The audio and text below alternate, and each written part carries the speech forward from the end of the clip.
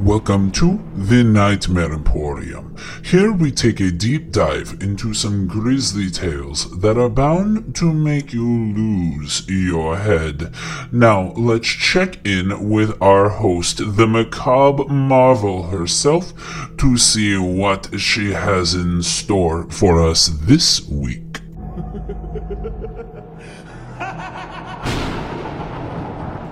The Red Room by H.G. Wells, Part 2. I resolved to make a systemic examination of the place at once, and dispel the fanciful suggestions of its obscurity before they obtained a hold upon me. After satisfying myself of the fastening of the door, I began to walk about the room, peering round each article of furniture, tucking up the valances of the bed, and opening its curtain wide. I pulled up the blinds and examined the fastenings of the several windows before closing the shutters, leapt forward and looked up the blackness of the wide chimney, and tapped each of the dark oak paneling for any secret openings. There were 2 big mirrors in the room, and on each a pair of sconces bearing candles, and on the mantel shelf, too, were more candles in china candlesticks. All these I lit one after the other. The fire was laid, an unexpected consideration from the old housekeeper, and I lit it to keep down my disposition to shiver, and when it was burning well, I stood round with my back to it and regarded the room again. I had pulled up an armchair and a table to form a kind of barricade before me, and on this lay my revolver, ready to hand. My precise examination had done me good, and I still found the remote darkness of the place and its perfect stillness too stimulating for the imagination. The echoing of the stir and crackling of the fire was of no comfort to me. The shadow in the alcove at the end in particular, that had an undefinable quality of a presence, that odd suggestion of a lurking, living thing that comes so easily in silence and solitude. At last, to reassure myself, I walked with a candle into it and satisfied myself that there was nothing tangible there. I stood that candle upon the floor of the alcove and left it in that position. By this time, I was in a state of considerable nervous tension, though to my reason there was no adequate cause for the condition. My mind, however, was perfectly clear. I postulated quite unreservedly that nothing supernatural could happen, and to pass the time, I began to string some rhymes together, in Goldsby fashion, for the original legend of the place. A few I spoke aloud, but the echoes were not pleasant. For some reason, I also abandoned, after a time, a conversation with myself upon the impossibility of ghosts and haunting. My mind reverted to the 3 old and distorted people downstairs, and I tried to keep it upon that topic. The somber reds and blacks of the room troubled me. Even with the 7 candles I placed was merely dim. The one in the alcove flared in a draught, and the fire flickering kept the shadows and penumbra perpetually shifting and stirring. Casting about for a remedy, I recalled the candles I had seen in the passage, and, with a slight effort, walked out into the moonlight, carrying a candle and leaving the door open, and presently returned with as many as 10. These I put in the various knickknacks of china, with which the room was sparsely adorned, lit and placed where the shadows had lain deepest, some on the floor, some in the window recesses, until at last my 17 candles were so arranged that not an inch of the room but had the direct light of at least one of them. It occurred to me that when the ghost came, I could warn him not to trip over them. The room was now brightly illuminated. There was something very cheery and reassuring in these little streaming flames, and snuffing them gave me an occupation, and afforded a helpful sense of the passage of time. Even with that, however, the brooding expectation of the vigil weighed heavily upon me. It was after midnight that these candles in the alcove suddenly went out, and the black shadow sprang back into its place there. I did not see the candle go out. I simply turned and saw the darkness was there, as one might start and see the unexpected presence of a stranger. "By Jove," I said aloud, "that drought's a strong one." And taking the matches from the table, I walked across the room in a leisurely manner to relight the corner again. My first match would not strike, and as I succeeded with the second, something seemed to blink on the wall before me. I turned my head involuntarily and saw that 2 candles on the little table by the fireplace were extinguished. I rose at once to my feet. "Odd," I said. "Did I do that to myself in a flash of absent-mindedness?" I walked back, relit one, and as I did so, I saw the candle in the right sconce of one of the mirrors wink and go right out, and almost immediately its companion followed it. There was no mistake about it. The flame vanished as if the wick had been suddenly nipped in between a finger and a thumb, leaving the wick neither glowing nor smoking, but black. While I stood gaping, the candle at the foot of the bed went out, and the shadow seemed to take another step towards me. "This won't do," said I, and first one and then the other candle on the mantel shelf followed. "What's up?" I cried, with a high note getting into my voice somehow. And at that, the candle on the wardrobe went out. The one I had relit in the alcove followed.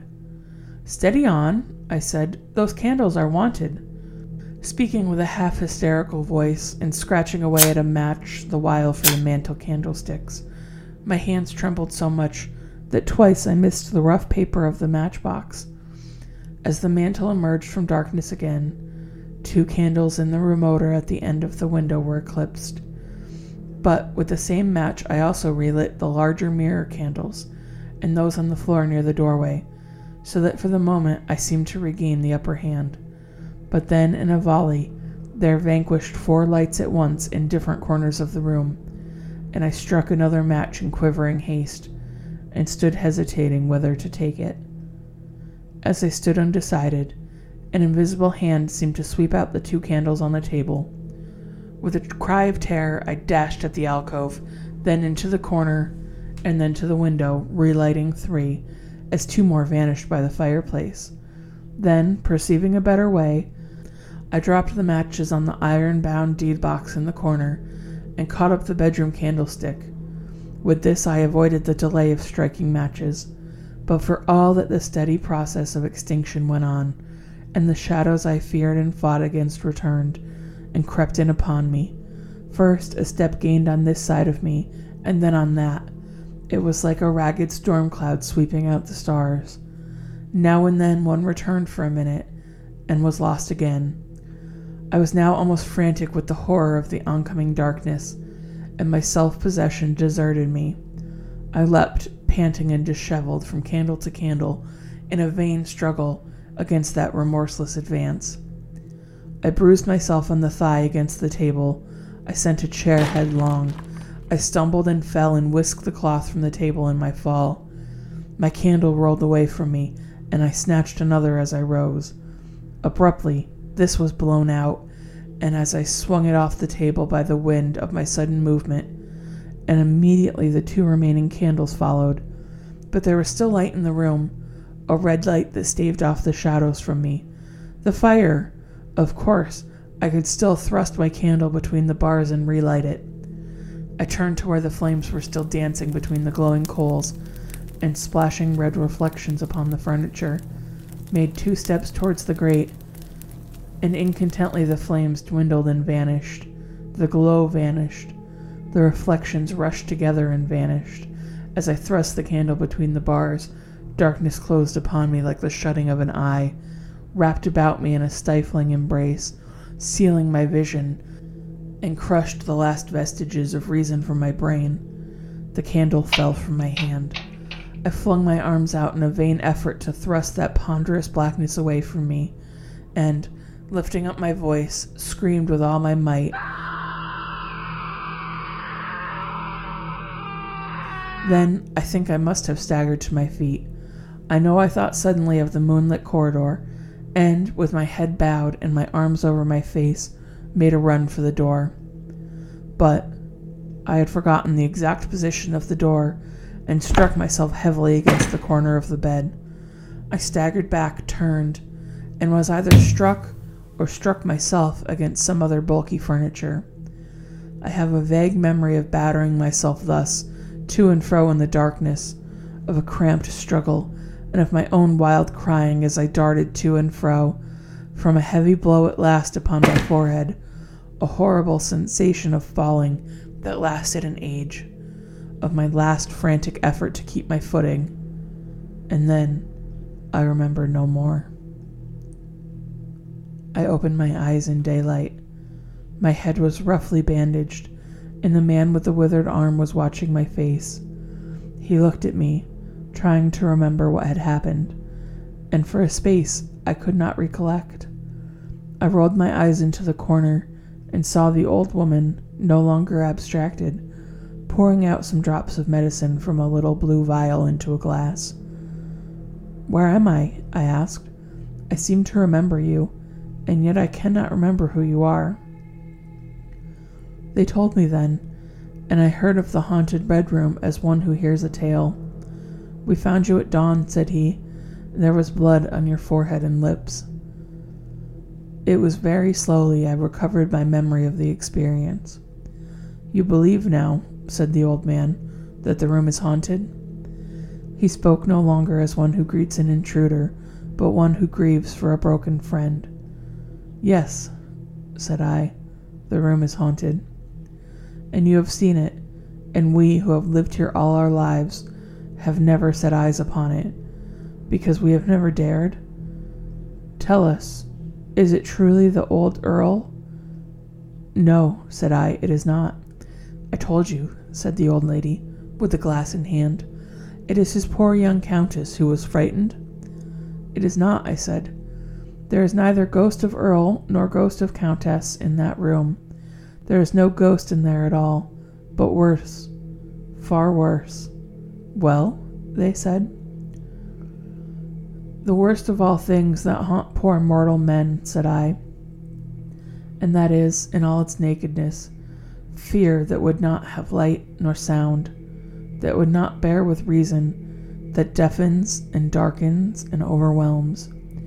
It followed me through the corridor. It fought against me in the room."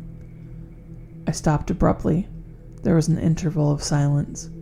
My hand went up to my bandages.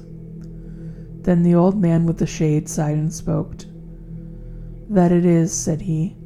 "I knew that was it, a power of darkness, to put such a curse upon a woman. It always lurks there. You can feel it even in the daytime, even of a bright summer's day, in the hangings, in the curtains, keeping behind you whenever you face about. In the dusk it creeps along the corridor and follows you, so that you dare not turn. There is fear in that room of hers, black fear, and there will be, so long as this house endures." Well, well, wasn't that just a scream? Until next time, our fiendish friends, remember to stay scared, and sometimes it's more than just a story.